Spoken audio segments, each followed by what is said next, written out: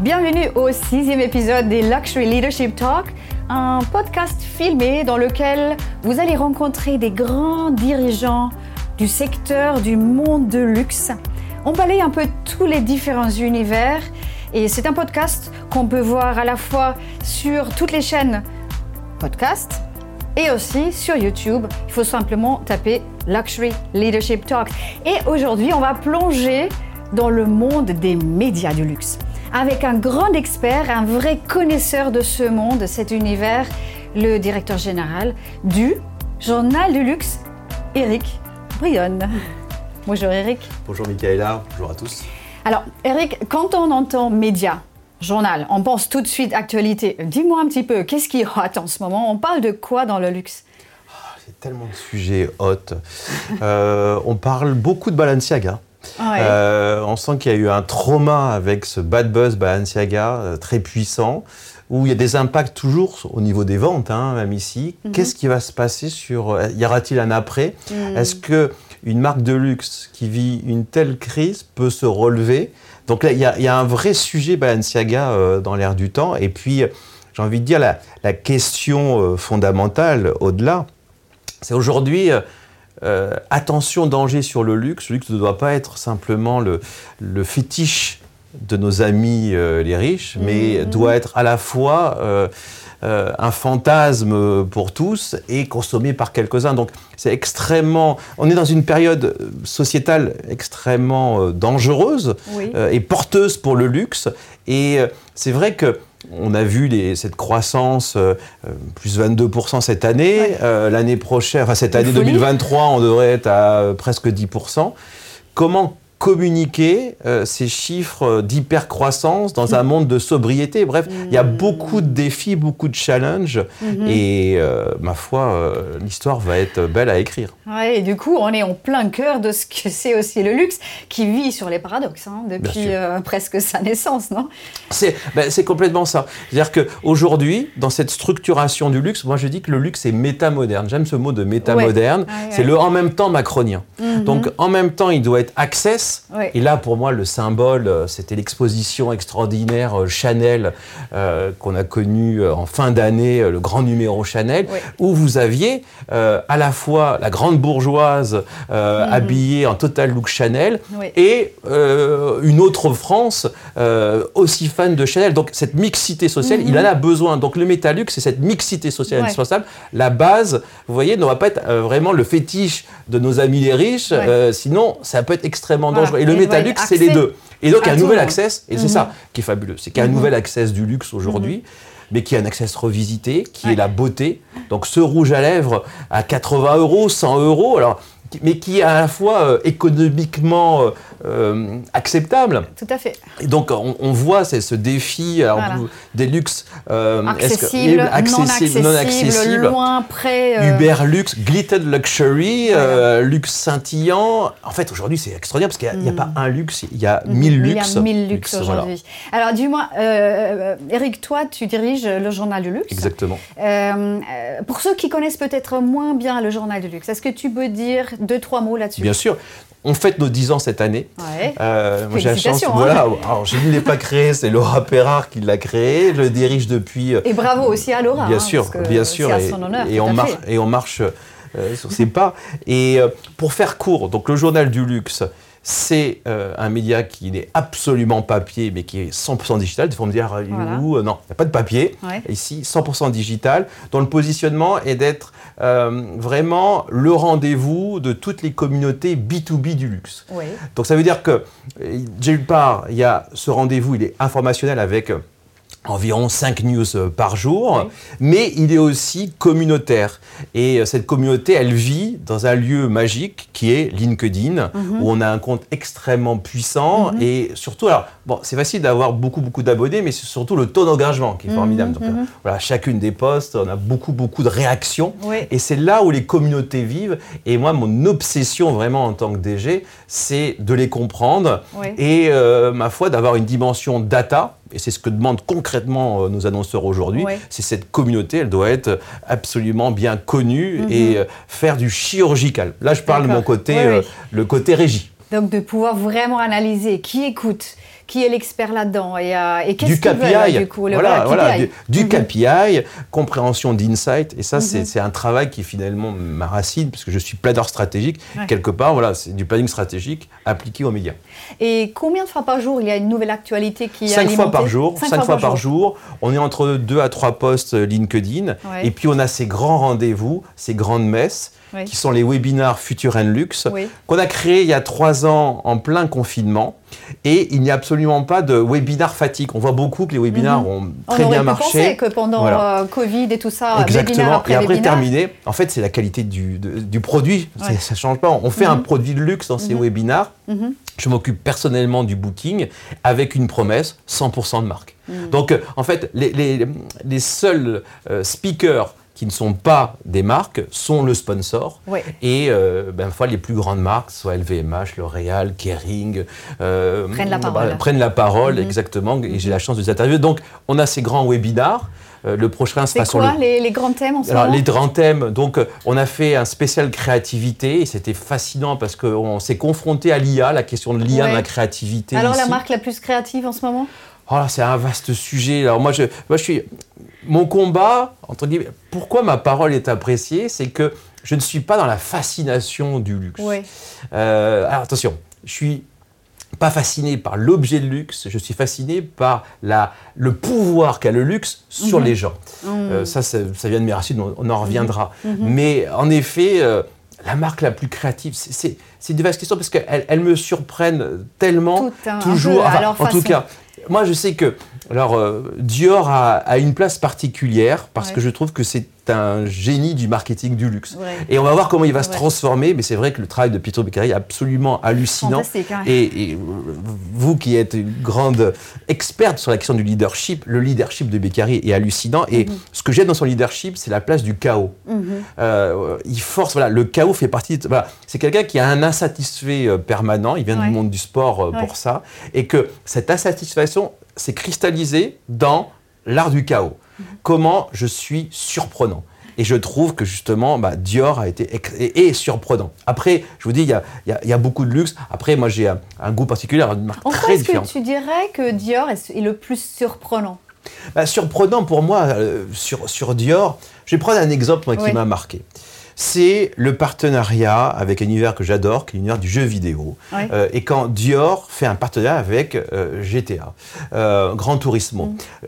Gran Turismo, jeu de voiture, Dior, complètement surprenant. C'est quoi là ? Et pourtant, il y a un même rapport de fétichisme. Quand vous êtes fan de Gran Turismo, vous êtes un fétichiste de l'automobile, un fétichiste de la belle matière. Et quand vous êtes fan de Dior, vous êtes un fétichiste. Vous êtes Diorissimo, vous voyez, ici. Et quelque part, c'est totalement surprenant, mais avec du recul, ça montre d'une part que Dior c'est entre guillemets oublié pour comprendre ses tribus et en même temps n'a pas fait un mariage de raison mais un mariage d'amour parce que c'est les deux mêmes passions. Donc par exemple, et ici, en même temps, le fétichisme, Christian Dior, c'était le premier qui avait toujours son fétiche. Exactement.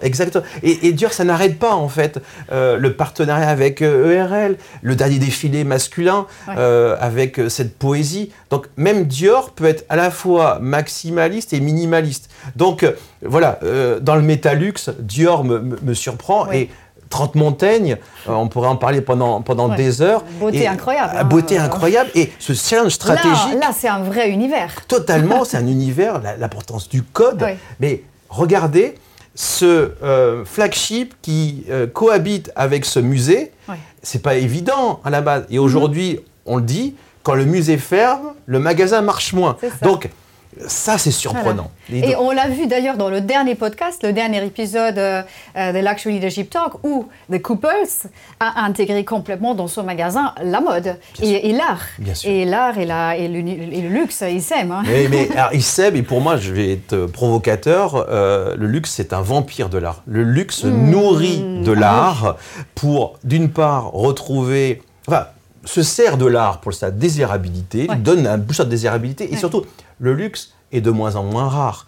Quand vous avez 400 millions de clients, c'est que vous vendez des milliards de produits. Où est la rareté? Il reste de la rareté. Mais grâce à l'art, elle insuffle à la fois cette rareté, mais plus encore, je pense que l'art et l'artiste est de plus en plus connecté. Vraiment. Et aujourd'hui, on est arrivé à dire que le luxe est le 11e art. Donc l'objet luxe.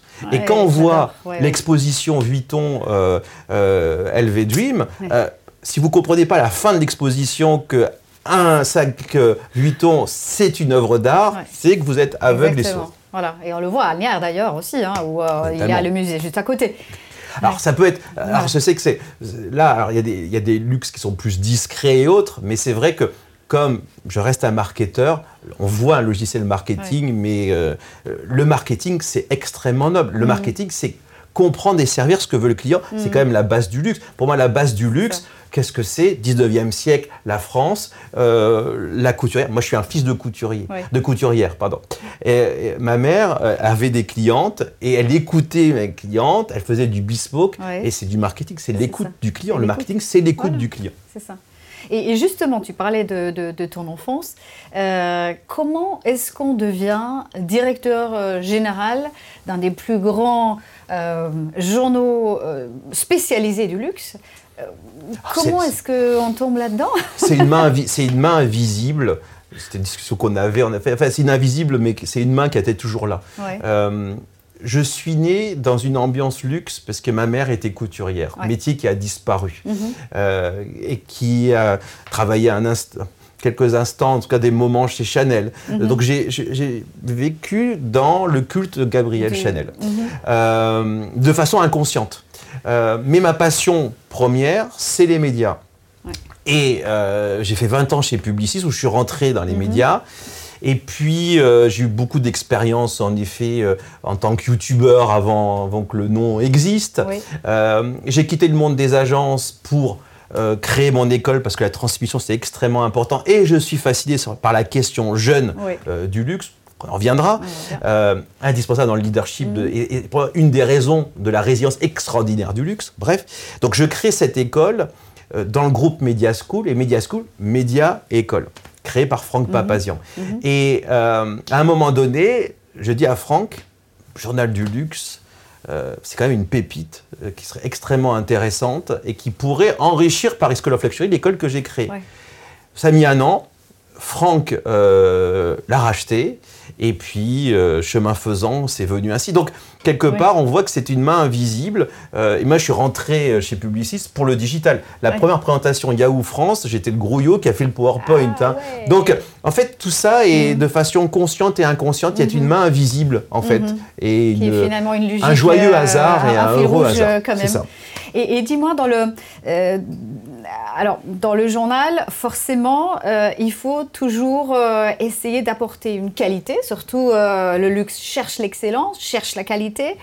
Comment est-ce que toi, tu diriges tes équipes, les chroniqueurs, les journalistes, pour qu'ils développent un contenu de qualité, tu as dit 5 fois par jour, enfin tout le temps. Comment est-ce que tu diriges ces équipes-là pour qu'ils soient capables de générer autant de contenu de qualité? En fait, très bonne question. J'ai une pluralité de profils dans cette rédaction. Donc, c'est une rédaction qui est en distanciel.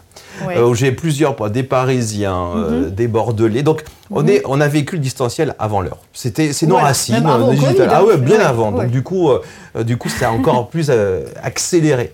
En fait, j'ai des purs journalistes, donc qui vont être plus dans la news chaude, entre guillemets. Mais surtout, j'ai des personnes d'études. Et j'ai des gens du marketing qui viennent des études. Et ce qui nous permet d'avoir sur certaines news un recul. Moi, ce que je recherche, c'est toujours monter. Enfin, vous voyez, je suis insatisfait en permanence. Je veux encore plus d'articles qui soient non pas de la news. Moi, ce que j'aime, c'est le décryptage. Voilà, je suis pas stratégique. L'analyse, le décryptage. Et qui est même pas lié à vraiment l'analyse chaude. Au contraire. Donc, c'est ce profil journaliste.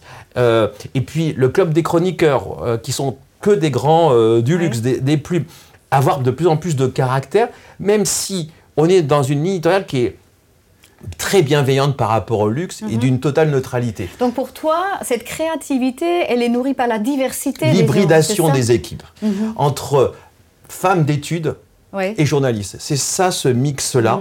Et puis cette compréhension des communautés, qui est peut-être de l'ordre plus de la com ici. Je prends le sujet qui était le gros sujet à la mode l'année dernière, c'est le Web 3. On a compris, vous voyez, on avait fait un webinar où on avait 4500 inscrits. C'était énorme. Ici, 4500 inscrits sur un webinaire de 2 heures de 18h à 21h. On avait fait en plus 5. Et je me suis dit, mais ça ne suffit pas. Il fallait creuser. Et donc, on a immédiatement dit, on a fait un pari, c'est LinkedIn. OK, LinkedIn, 200 000 abonnés. Il y a du lien. Pourquoi pas faire des lives mensuels sur le sujet pour creuser. Et par exemple, je prends le journal du Luxe 3.0. Je suis avec une femme remarquable qui est Karen Jouve, qui est patronne d'agence. Et on creuse. Et au départ, c'est très intéressant. En 2022, on était sur des sujets d'acculturation globale. Et là, maintenant, en 2023, on est au-delà du Web 3, on est sur la question digitale, c'est Luxe digital en fait, parce que le Web 3, c'est une évolution, pas une révolution, ici. Et par exemple, là, en janvier, on a fait l'art crypto. Et on a été allé au creux pour voir est-ce que la chute des cours va durer. Et on s'est interrogé sur l'IA, justement. Le prochain, on fait un spécial influence, sur l'influence fatigue. Le troisième, ça va être la littérature. Et là, on prépare un spécial Cannes sur les rapports entre luxe, partenariat, placement de produits, jusqu'au gaming. Donc, on creuse, on creuse, on creuse. Et c'est ça, c'est un luxe. Et toi, tu es très proche d'eux. Est-ce que tu leur laisses beaucoup de liberté? Quel est un peu ton rôle en tant que patron de tout ça? C'est une très bonne question. Sur l'écrit, je les laisse travailler et je donne, entre guillemets, des livres. En fait, surtout, c'est un travail plus de fond sur la data, les études, par exemple avec The Future, le Future Laboratory, chaque étude, on creuse. Donc vraiment, là, c'est plus le chercheur en marketing où, par rapport à, dans ma rédaction, les plus consultants, entre guillemets, je dis, allez, on va creuser là-dessus. Je leur fous assez la paix, si vous voulez. Par contre, moi, mon travail, le vrai, entre guillemets, le plus fort, ça va être le live. Donc, ça va être une notion d'incarnation, clairement. C'est-à-dire que les lives, le webinar, tout le travail de booking des invités, d'animation, je le fais. Et pareil sur le Journal du Luxe, accompagné de Karen Jo. Et après, l'autre partie, cerveau gauche, cerveau droit, c'est le travail avec la régie. Et ça, le travail que j'adore, c'est à la fois d'aller conquérir des sociétés de conseil qui nous suivent et qui nous permettent, justement, parce que tous nos contenus sont gratuits jusqu'à aujourd'hui, hormis les hors-séries. Donc voilà, c'est un travail à la fois. Et puis la dernière chose qu'on développe, et ça, c'est une de nos ambitions. On a comme référence je dirais pas, pour moi, la référence, c'est Women Wear Daily. Le WWD, pour moi, c'est largement au-dessus. Mais c'est vrai qu'un succès, la business of fashion, forcément, nous intéresse. Je suis obsédé par la qualification de mes publics. Et voilà, on tend vers un système un peu à la beauf. Donc, j'entends un vrai chef d'orchestre, en fait, avec... c'est ça. Et la régie, mais j'aime autant. Mais c'est vrai que comme je travaille beaucoup avec la régie, moi je laisse mes journalistes libres. Et que les prises de parole finalement des marques sont très individualisées. Je les vois comme des chroniqueurs. Alors aujourd'hui, on est 100% hors captif. On verra demain si des grands annonceurs du luxe viennent. Mais aujourd'hui, on travaille avec les personnes qui travaillent pour le luxe. Donc, il y a encore un autre challenge. Qui sont des vrais experts. Exactement, exactement. Et tu as dit tout à l'heure de prendre du recul. Ça, c'est très important. Moi, je pense que c'est essentiel si on veut analyser. Vital. Alors, toi qui es depuis tellement longtemps dans le luxe, quelle évolution est-ce que tu vois entre le luxe du passé et le luxe finalement aujourd'hui, dans ce monde qui est un peu fou, qui bouge énormément? Tu vois que ça a bougé, que ça a changé? Est-ce que c'est resté le même? Alors c'est amusant, c'est encore une belle question. J'ai l'impression que plus le luxe a du succès et plus il est humble. Ça peut surprendre. Ah, c'est chouette ça.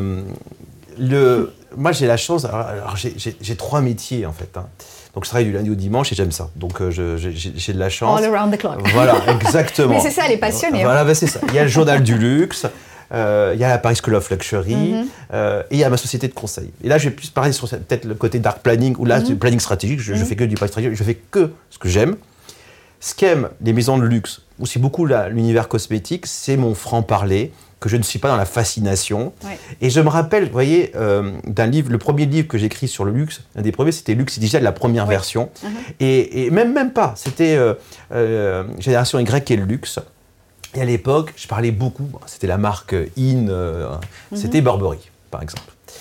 Et c'est vrai que Burberry, il y a eu du chaos. Et à l'époque, qu'est-ce que je prenais en disant, mais on peut parler de Burberry, c'est pas le luxe. Le vrai luxe, c'est Chanel et Hermès. Oui. À la même époque, je travaillais beaucoup avec Hermès. Je peux vous dire que si on disait à Hermès, vous êtes le luxe, déjà vous sortez, parce que déjà le mot était interdit. Donc, et aujourd'hui, je trouve qu'il y a beaucoup plus de recul. Et vous voyez, hier, j'ai changé pendant plusieurs heures avec un grand groupe digital, et on parlait d'Amazon, et on parlait du référent Amazon. On parlait même des challenges en termes d'omnicanalité pour le luxe, qui est loin d'être le même niveau qu'Amazon. Donc, je trouve que c'est... Donc, il y a d'autres référents maintenant. Voilà, d'autres référents qui sont culturellement acceptables. C'est ça. Voilà. Alors, est-ce que c'est des changements de génération ? Comment ça vient ? Après, moi, ce que je vois, ce qui ne bouge pas, et qui, pour moi, le facteur numéro 1, la résilience du luxe, et qui est valable pour d'autres secteurs, c'est l'obsession sur la jeunesse. Oui. Le luxe est obsédé sur la jeunesse, et même, il a été même moqué. Pourquoi être obsédé par les millénials ? Pourquoi être obsédé sur les Z, maintenant les alphas ? Mais c'est ça qui crée la résilience, parce qu'aujourd'hui, je donnerais juste un chiffre. Les millénials, ils achètent leur premier objet de luxe à 20 ans, les Z à 15 ans. Rappelons-vous que mai 68, le luxe, c'était le symbole de la société à renverser. Oui. Mais quel chemin ! Et finalement, je pense que c'est ce travail que fait le luxe en profondeur de compréhension, d'adaptation, qui fait qu'aujourd'hui, économiquement, il est extraordinaire et qui sait se remettre en question. Il est agile comme jamais, alors que ça peut paraître totalement paradoxal. Donc voilà, cette humilité, plus le luxe est fort, plus il est humble. Et il garde finalement ce chaos, cette force chaotique qui est cette obsession jeune, entre guillemets. Oui. Justement, toi, tu as écrit ce livre « Luxe et résilience » et on voit que dans ce monde chaos, un peu, une succession de crises, des problèmes, des gros problèmes économiques et aussi politiques, malgré tout, le luxe arrive souvent mieux que les autres à se relever. Et pour toi, c'est quoi la raison ou les vraies raisons pour lesquelles il rebondit mieux ? Je vais donner peut-être une raison historique et une raison aujourd'hui tendancielle. Okay. Et pourquoi le luxe a de beaux jours sur les 10 années à venir, peut-être, je pense. Le futur. Je pense en tout cas, le futur. Historiquement, le luxe se nourrit des crises. Le luxe et le luxe rebondit avec les crises. En fait, on a l'impression, c'est plus que la résilience, c'est l'antifragilité. Et là, vraiment, c'est tous les travaux de l'antifragilité, quand arriver à se nourrir du chaos, de changer de peau. Et pour moi, le luxe, c'est pas un phénix, c'est une hydre. Vous lui coupez une tête, il y a 2 têtes qui poussent. Donc, il y a ce... Alors, il ressort encore plus fort. Encore plus fort. Alors, comment ? Est-ce que c'est le marketing, le capitalisme familial qui est là, qui apporte une pérennité ? En tout cas... Est-ce qu'il apprend ? Il apprend. Une capacité d'écoute, peut-être ? Mais en tout cas, je pense qu'il a... En fait, tout part du produit de luxe et sa magie. Je reviens sur cette fascination qu'a ce pouvoir. Le luxe est connecté à la mort. Le luxe est connecté au sentiment d'intemporalité. La mort, c'est une crise. Pour moi, le luxe est né dans les pyramides égyptiennes, les trésors du pharaon pour aller dans l'après-vie. Et même, hors site Dior, regardez ce défilé dans les pyramides. Il y a un film juste avant d'un grand archéologue égyptien qui explique l'après-vie. Alors, il ne dit pas que le luxe, c'est l'après-vie, mais vous comprenez le message. Donc, il y a un rapport à notre finitude. Il y a un rapport spirituel. Enfin, je veux dire, l'éternité. C'est ça, l'éternité. C'est l'inné du luxe. Donc, vous voyez, alors là, on n'est pas dans le marketing du tout. C'est pratiquement ontologique ici. Donc, il y a, pour moi, vous voyez, culturellement, ce produit, cette dimension magique amène ça. Wow. Et ça... C'est puissant. Oui. Et avec ce grand respect, vous voyez, je reste, voilà, s'il y a une marque intouchable, et là, vous voyez, je reprends le mot intouchable même dans cette dimension, c'est Hermès. Vous pouvez discuter avec n'importe qui dans le secteur, l'intouchable, c'est Hermès. Et c'est amusant, je parle régulièrement. Tu peux en voilà, dire plus, en fait, on sent que toutes les maisons sont fascinées par Hermès. Et alors, un peu en le tout cas, benchmark. voilà, c'est ça, c'est le Graal. Mais c'est totalement ça. Ouais. Et ça m'amuse parce qu'à l'époque, donc moi j'ai travaillé 20 ans chez Publicis, et donc en particulier chez Publicis, donc, qui est l'agence historique d'Hermès. Combien de marques voulaient qu'on fasse des campagnes à la Hermès? Et ça a échoué totalement. Donc, il n'y a qu'Hermès qui peut faire du Hermès. On voit du copycat d'Hermès. Ils arrivent à protéger cette singularité avec une dimension extrêmement humble aussi de commerçant. Donc là, c'est la culture, forcément, religieuse, cette spiritualité qui est là. Qu'est-ce qu'ils ont fait pour réussir ce côté intouchable? Je pense qu'il y a une dimension managériale et qui a été mis par Axel Dumas, qui a mis en management le protestantisme. En fait, et c'est une interview extraordinaire du Point d'il y a 2 ans que je dois citer dans Luxe et Digital, je ne sais plus dans lequel, où vraiment, il y a une... Et là, c'est un vrai engagement. Alors on dit qu'il n'est pas engagé, mais là-dedans, c'est qu'est-ce qu'apporte le protestantisme au quotidien dans le rapport à l'autre, au produit, au commerce. Donc, il y a une espèce de mise en équation managériale qui est assez fascinante, du spirituel ici. Donc, et moi, je vais vous donner une anecdote. C'était un des grands dirigeants d'Hermès. On fait une réunion, c'est le début du digital et le début de la pub en ligne. Donc, ça ne date pas d'hier, mais d'avant-hier, et qui nous dit... Ok, je veux la homepage Google aux couleurs de Hermès, mais c'est impossible. Oui, donc comme c'est impossible, c'est Hermès. Donc il y a cette culture de la singularité qui est là. C'est ça. Donc il y a ce rapport magique qui, avec des exemples, on voit à Wuhan la naissance entre guillemets de la crise Covid. Première exposition qui arrive là-bas, c'est Vuitton qui célèbre la vie. Regardez, on parle d'Hermès 1914, début de la guerre. On a la famille Dumas qui va à New York, qui voit qu'il n'y a plus de chevaux. Qu'est-ce qu'on fait? Métier du cuir, et c'est parti. C'est ça. Mais on peut citer... Voilà. Regardez, alors c'est le luxe Blitzkrieg à Londres, complètement détruit, ce shooting Vogue historique avec ces femmes extrêmement... élégante, mais que c'est le signe de l'après-vie. Donc, il y a ce côté, c'est dur, mais l'espoir est là. Voilà.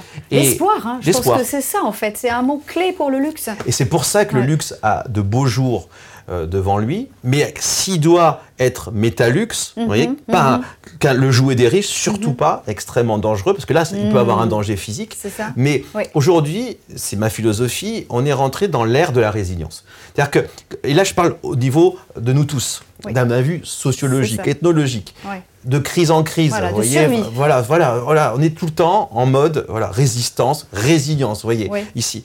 Le mot de l'année, c'est sobriété en 2022. Sobriété, comme je dis souvent, sobriété, c'était que pour les alcooliques anonymes. Donc, vous voyez, on vit la sobriété, on vit, de crise en crise. Mais finalement, aujourd'hui, dans ce monde de sobriété, de less is more, là-dessus, eh bien, le luxe apporte sa musique. Et pour moi, le luxe permet une sobriété heureuse. C'est-à-dire que justement, si je me mets à l'échelle de monsieur tout le monde, entre guillemets, grâce à ce nouvel access, le rouge à lèvres, mais aussi, et c'est extrêmement important, la dimension hospitality, donc un café Fendi, une bûche de Noël Dior, ou l'art de la table qui explose, vous voyez, vous rentrez dedans, ou les expositions.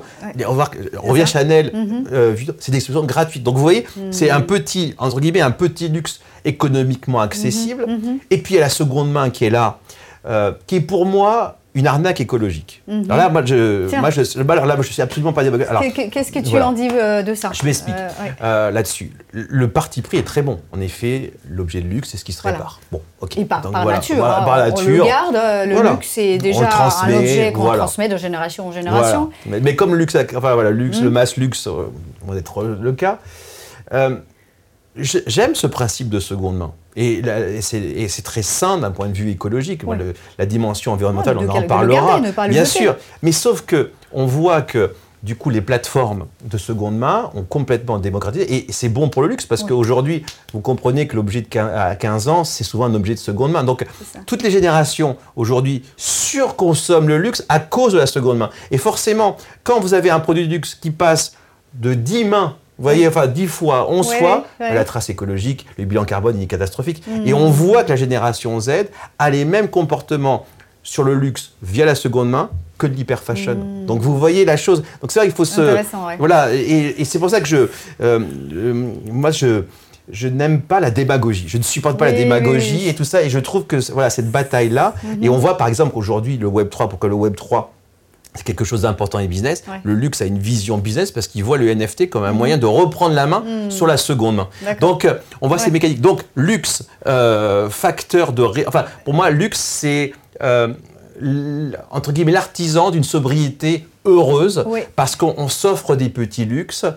On est dans un discours qui n'est pas un less is more, qui est étouffant, mais un plutôt better is more, retour de la qualité. Ça, c'est extraordinaire. Je voyais les chiffres en Chine. Parce que là, il s'est passé quelque chose de très très fort en Chine et il y a un basculement qui ne menace pas le luxe, mais attention, le consommateur a énormément évolué. Il y a une sinistrose en Chine ici très très dure, donc ils ont besoin d'apithérapie. Et on voit chez la Gen Z, le premier critère d'achat de luxe, c'est la qualité.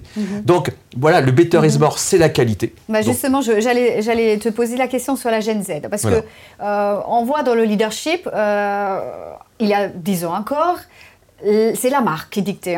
Top-down, la marque donnait le leadership, clairement. Aujourd'hui, les choses s'inversent. On a l'impression que cette Gen Z, sur laquelle tu as écrit aussi le livre Le Choc Z, semble bouleverser le luxe. Comment est-ce qu'on peut comprendre finalement ce côté complètement inversement des pouvoirs presque?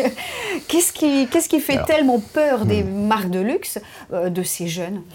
Je sais pas. Alors, est-ce qu'il y a un renversement? Je ne sais pas.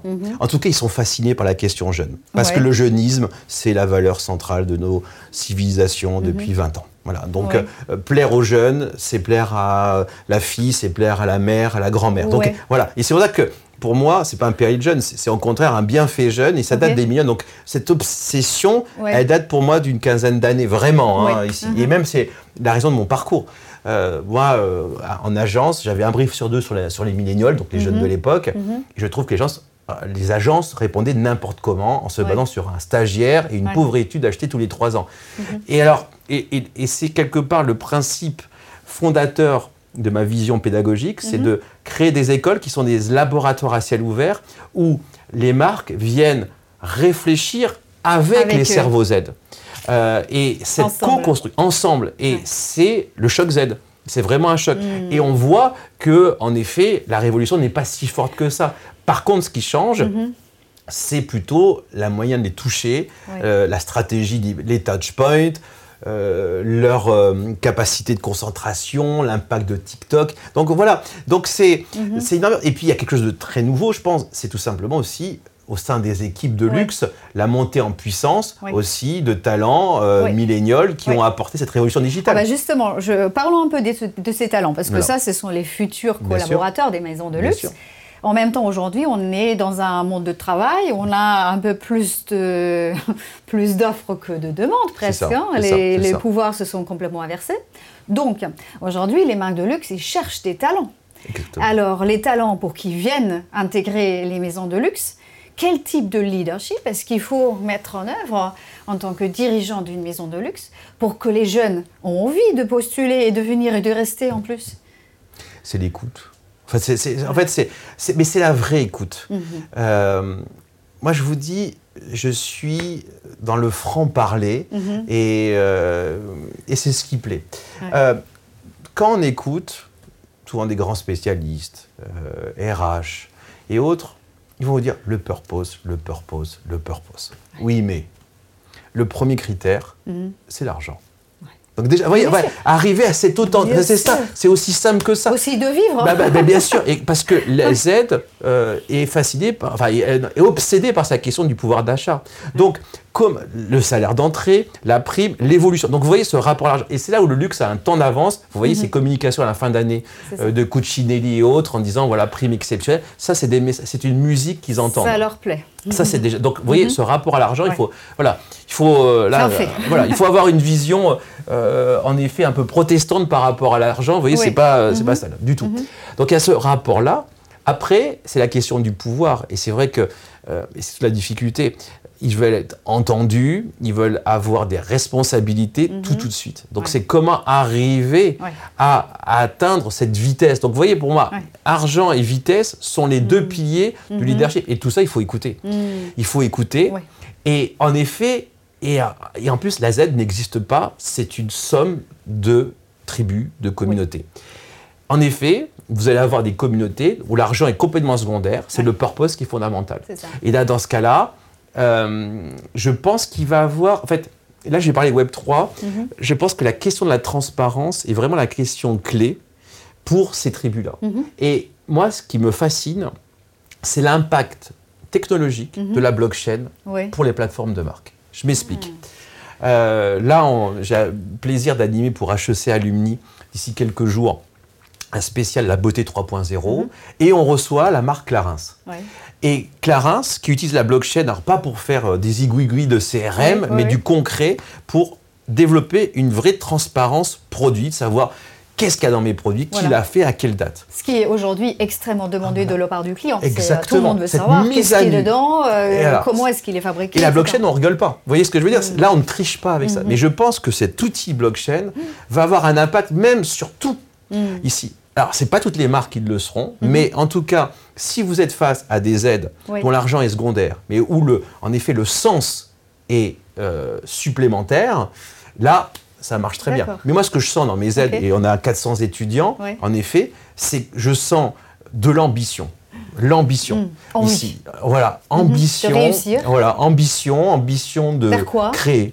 De créer, tout simplement. De créer. Alors, c'est pas forcément... alors, certains sont entrepreneurs, mais en tout cas, de créer dans les maisons. Ce qui va être... Ce qui peut avoir un choc... Voilà. Ce qui peut avoir un choc culturel, parce que du coup, entre les rêves, il y a un moment, il y a un directeur de création et l'autre. Donc, c'est là, voilà, c'est ça. Il reste toujours un défilé sur l'événementiel. Je sais que l'événement, le défi reste, mais alors là, vraiment... Et en plus, la crise Covid a fait qu'ils veulent vivre encore plus fort, en vrai. Mais pour moi, en termes de leadership, pour moi, il y a un challenge énorme.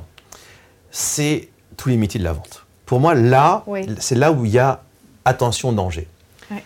On citait l'exposition, le grand numéro Chanel. Moi, ce qui m'a marqué, une exposition fabuleuse, réussie, pleine à craquer, avec une mixité sociale. Bravo Chanel, bravo à l'agence qui l'a accompagné. Mais ce qui m'a marqué, c'est le personnel en contact. Donc, ce n'est pas forcément là, c'est le personnel, c'est le service, c'est la relation. Les gens qui étaient sur place. Exactement, de Chanel. Qui étaient à la rencontre des visiteurs. Qui incarnait Chanel. Jeune, extrêmement poli, avec une qualité... Alors qu'il y avait des milliers de gens. Quelle performance! Et pour moi, il y a eu quelque chose de magique dans cette exposition. On était pourtant, je ne sais pas la capacité, peut-être 2000 personnes en même temps. J'ai réussi à avoir une expérience sur mesure à travers la room qui était sur les parfums caractères, où on m'a fait mon profil psy et le parfum qui va avec. Mais là, vous voyez, dans ce blockbuster avec des milliers de gens, j'ai eu ce moment intime, mais avec une qualité de personne. Or, aujourd'hui, ce challenge, il était parce que la jeunesse n'aime pas les métiers de la vente. Non. Il y a presque un tabou là-dessus. Ah mais oui, mais c'est terrible. Je me rends compte à chaque fois dans des cours, quand je leur dis il faut passer par le terrain. Le terrain, c'est là où vous sentez la vérité, c'est là où on sent la marque, c'est là où on sent le client, c'est là où vous voyez aussi toute la concurrence d'ailleurs.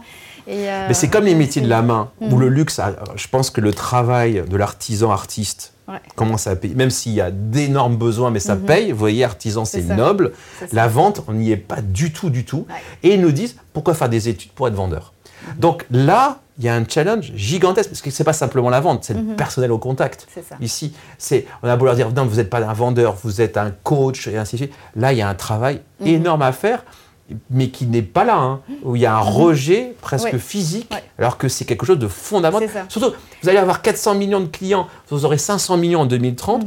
Comment on les traite aujourd'hui? Surtout que, aujourd'hui, je pense que l'énorme challenge du luxe, quand vous avez autant de clients, comment protéger l'extraordinaire, l'exceptionnel?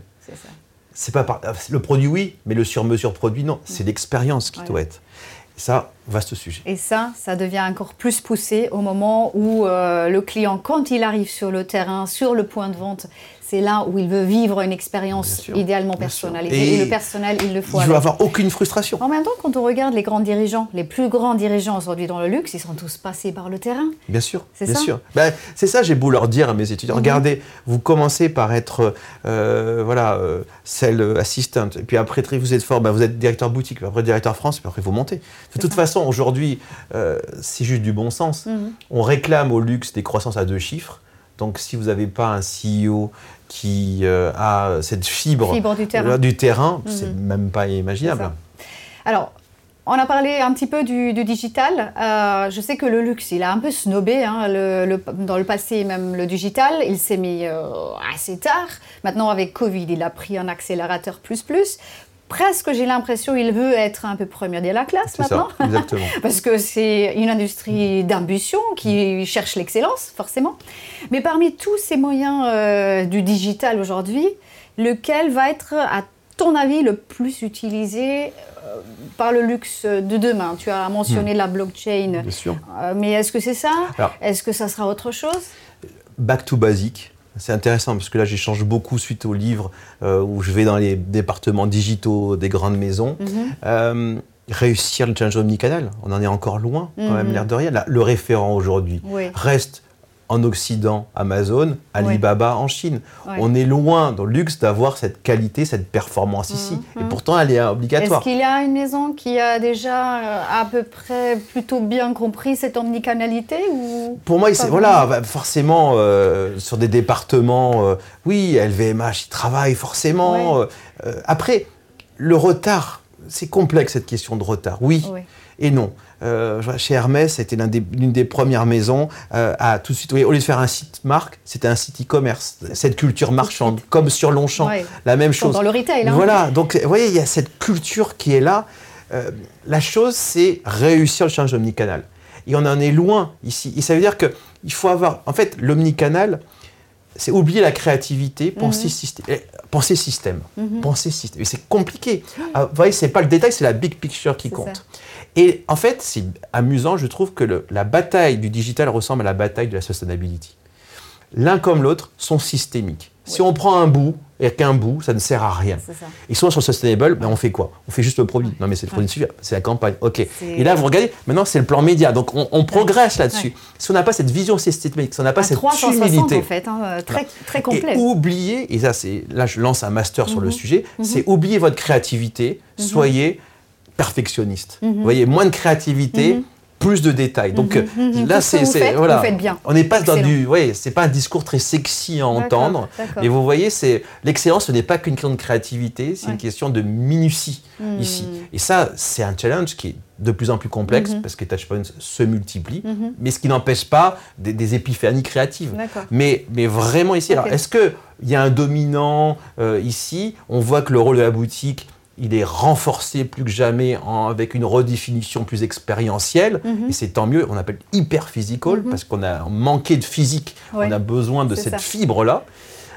Mais ce n'est pas qu'un lieu magique. Le terrain. On a besoin du terrain. Et puis, c'est la place de la culture qui est nouveau. Moi, j'adore en ce moment à Rhodes, vous voyez, les grands magasins. Moi, je suis né dans le grand magasin. En fait, moi, le client qui m'a formé, c'est Printemps. Je suis un planeur, donc vous voyez, tête dans les étoiles, pieds sur terre, ça c'est le grand magasin. Et le retail, c'est le réel.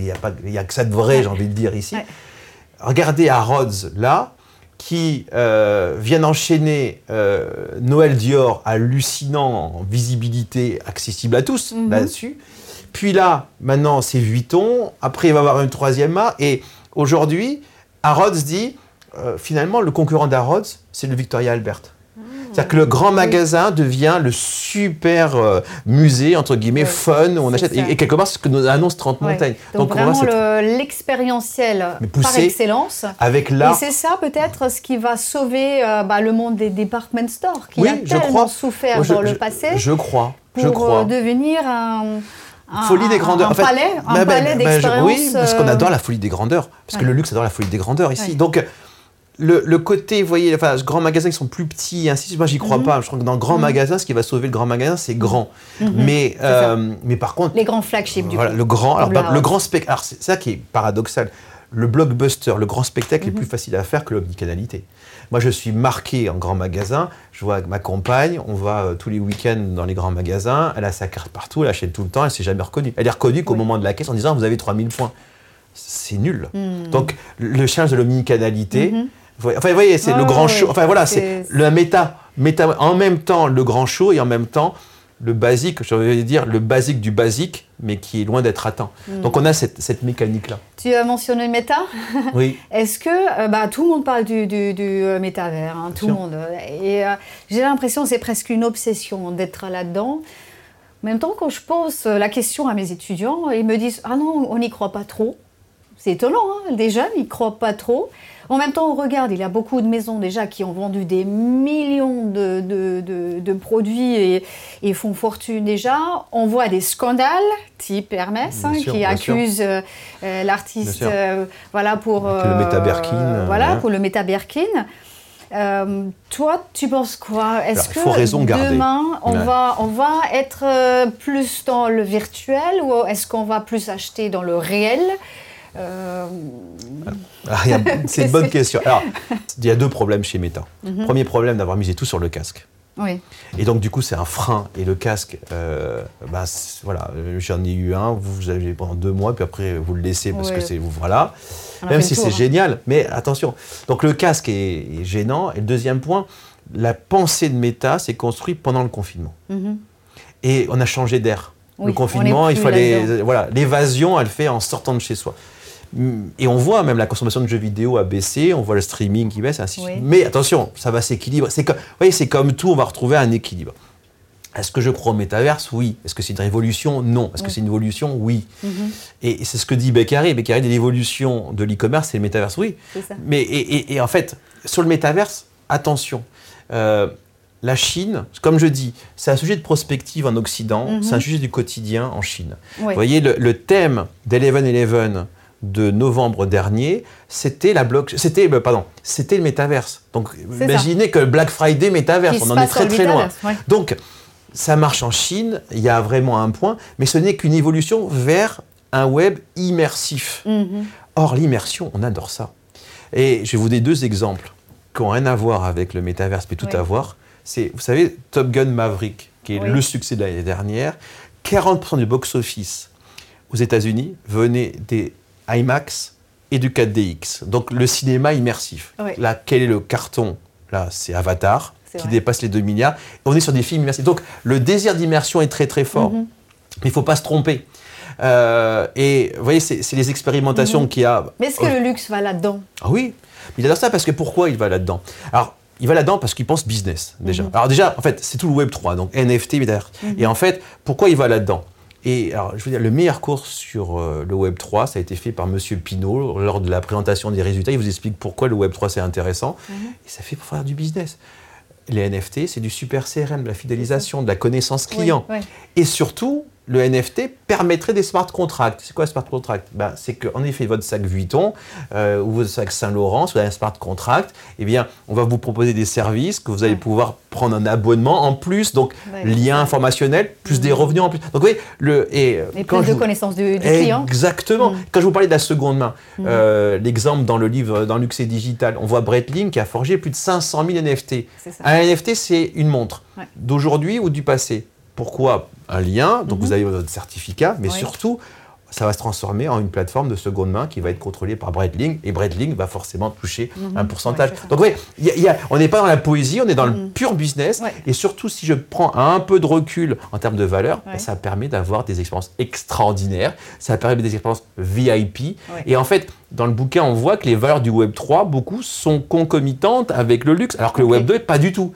Donc, on est beaucoup plus proche, mais c'est une évolution. Et quand on prend l'exemple très concret de ce qui se passe en Chine chez Alibaba, mais vous êtes pressé, vous faites votre e-commerce 2D classique.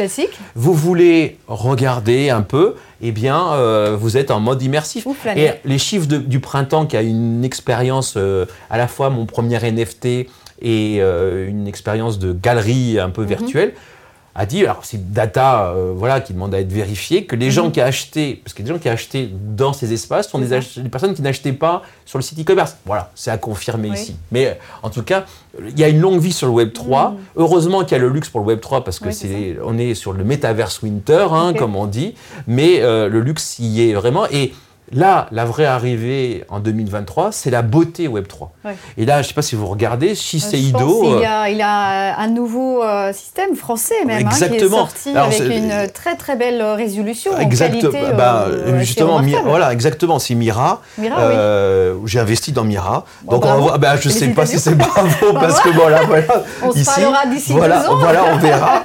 Et non, mais pourquoi j'ai investi? Pour 2 raisons. Déjà, d'une part, alors, ils ne veulent pas s'appeler métaverse, et ça j'aime, c'est plutôt des constructeurs de monde, et on est dans un univers qui est culturel, donc associé à la Tour Eiffel, donc c'est au Grand Palais, au Getty, donc vraiment on est sur un espace, donc on est sur un univers culturel et qui est photoréaliste.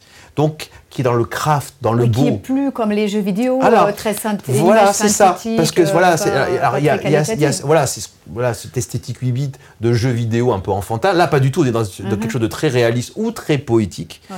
Et donc, pour moi, pourquoi j'ai investi? Parce que je trouve que c'était le métaverse que le luxe attendait quelque part. Après, on va voir. Et deuxièmement, moi, c'est pour la data.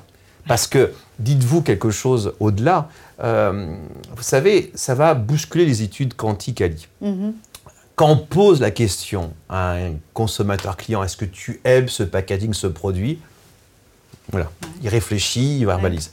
Là, avec le casque, et là je suis un amateur du casque, on va mesurer ses émotions. Donc en gros, vous allez lui montrer un produit, on va voir comment il réagit. Bien sûr, il faut être RGPD. Et donc du coup, rien n'est faussé, parce que tout ça, c'est mesurable. Donc il n'y a pas de filtre. Donc vous voyez, on est vraiment... Voilà, exactement. Et pourquoi j'ai investi? Parce qu'en tant que planeur, la data est mon ami, j'adore tout ce qui est data. IA aussi, vous voyez, l'IA pour moi, c'est pas en compétition, ça enrichit le pouvoir du créatif ou du planeur, sauf que les mauvais créatifs vont être, hélas, vont avoir du problème parce que, mais voilà, c'est toujours la même chose. Là, on est sur un vrai changement systémique. Extrêmement et donc, ouais, sur le métaverse, bouleverser le monde des data et aussi en même temps de pouvoir. Eh bien, bien sûr. Regardez, on prend l'exemple, pourquoi le métaverse se développe tellement en Chine? Parce qu'il y a la bienveillance du Parti communiste chinois qui voit dans les métaverses un magnifique endroit pour contrôler les gens. Donc vous voyez, tout est politique ici, in fine. Incroyable. Alors, quand on parle digital, changement, ça veut dire que les choses bougent. En même temps, le luxe n'est pas trop que les choses bougent. C'est un peu antinomique. Et pour toi, un dirigeant qui dirige une maison de luxe, comment est-ce qu'il arrive à véhiculer entre le côté continuité, passé, légendaire peut-être, et en même temps le mouvement dans lequel il se situe? Comment est-ce qu'il arrive à garder l'équilibre entre ces 2 temporalités? C'est vraiment la question de la métamodernité, c'est le en même temps. Comment faire ça? Mais c'est un vrai sujet. Il est obligé. Et même, le premier à l'avoir conceptualisé, c'est Monsieur Arnaud, puisque c'est finalement l'intemporalité avec la contemporanéité. Comment on joue avec les 2? Comment arriver à trouver cette synthèse, vraiment? C'est une vraie question, et je pense que, de toute façon, est-ce que ça se développe? Est-ce que ça se muscle? Ou est-ce qu'on l'a ou on ne l'a pas? Donc, quelque part, vous voyez, je vais faire une image, c'est aimer le multivers. Le multivers, c'est pas le métaverse. Le multivers, c'est différentes dimensions. C'est un peu le poulpe. Il y a une Michaela dans un autre monde qui est peut-être reine, une autre qui est informaticienne. Bref, mais c'est arriver à développer une dimension. Ouais, il faut être pluriel, il faut être multifacette et développer ça. C'est un leadership 3D avec une toute nouvelle dimension, peut-être qui demandera de former des futurs leaders qu'on n'a même pas encore connus. Aimer le jazz. Moi, c'est le conseil que... Alors, je veux dire, j'ai vu un film qui m'a complètement bouleversé, qui est Babylone. Qui vient de sortir, qui est un four total aux États-Unis, rejeté par les Oscars, mais qui marche en France. Quand vous voyez ce film Babylone, il y a on revient sur cette notion de chaos. On doit apprendre à domestiquer le monstre, le chaos. Il faut aimer, vous voyez, cette dimension. Il faut aimer se prendre au jeu. Il faut avoir cette dimension chaos. Voilà, se développer le chaos en soi et savoir le contrôler, le juguler. Oui. Moi, c'est ça. À l'exemple de Pietro, finalement. Hein, voilà, c'est ça. Mais en hein. plus, je trouve que vraiment, il a posé les bases ici. Ouais. Il faut être insatisfait, mais en même temps, il faut aussi être insatisfait, mais sans non plus faire du mal à ses collaborateurs. C'est extrêmement compliqué. Ouais. Mais aujourd'hui, il faut, vous voyez, en fait, c'est regarder, de ne pas avoir peur de, vous voyez, regarder dans le lac, regarder au fond. Donc, il faut épouser le chaos, en fait, et faire sien du chaos. Et j'ai envie de dire, mais le plus important, c'est la curiosité. Laisser son temps à la curiosité. Laisser son temps à la veille. Moi, c'est ma bataille auprès des étudiants. Je vous disais en sortie, si je n'avais pas mon heure de veille, mes 2 heures de veille, pour moi, j'ai raté ma journée. Donc, épouser le chaos, pour moi, on épouse le chaos en protégeant sa curiosité. Et Dieu sait que c'est difficile en étant dirigeant parce que vous êtes pris par 1000 choses. Gardez cet espace de curiosité qui vous permet de développer votre sérendipité ici. Et c'est vrai que moi, pourquoi j'adore LinkedIn ici, c'est que LinkedIn, même avec le flux, on sort de sa bulle et on arrive à être curieux. Donc je pense que c'est peut-être une belle façon pour clôturer ce débat. C'est de garder en permanence cette curiosité, cette inspiration dans ce monde qui est riche, un monde qui change, un monde où il y a en permanence quelque chose de nouveau qui se passe.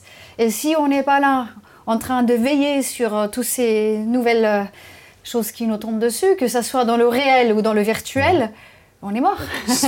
Il y a ce rapport, hein, c'est lié au luxe. Mais j'ai envie de dire, vous voyez, c'est un mantra que j'aime beaucoup.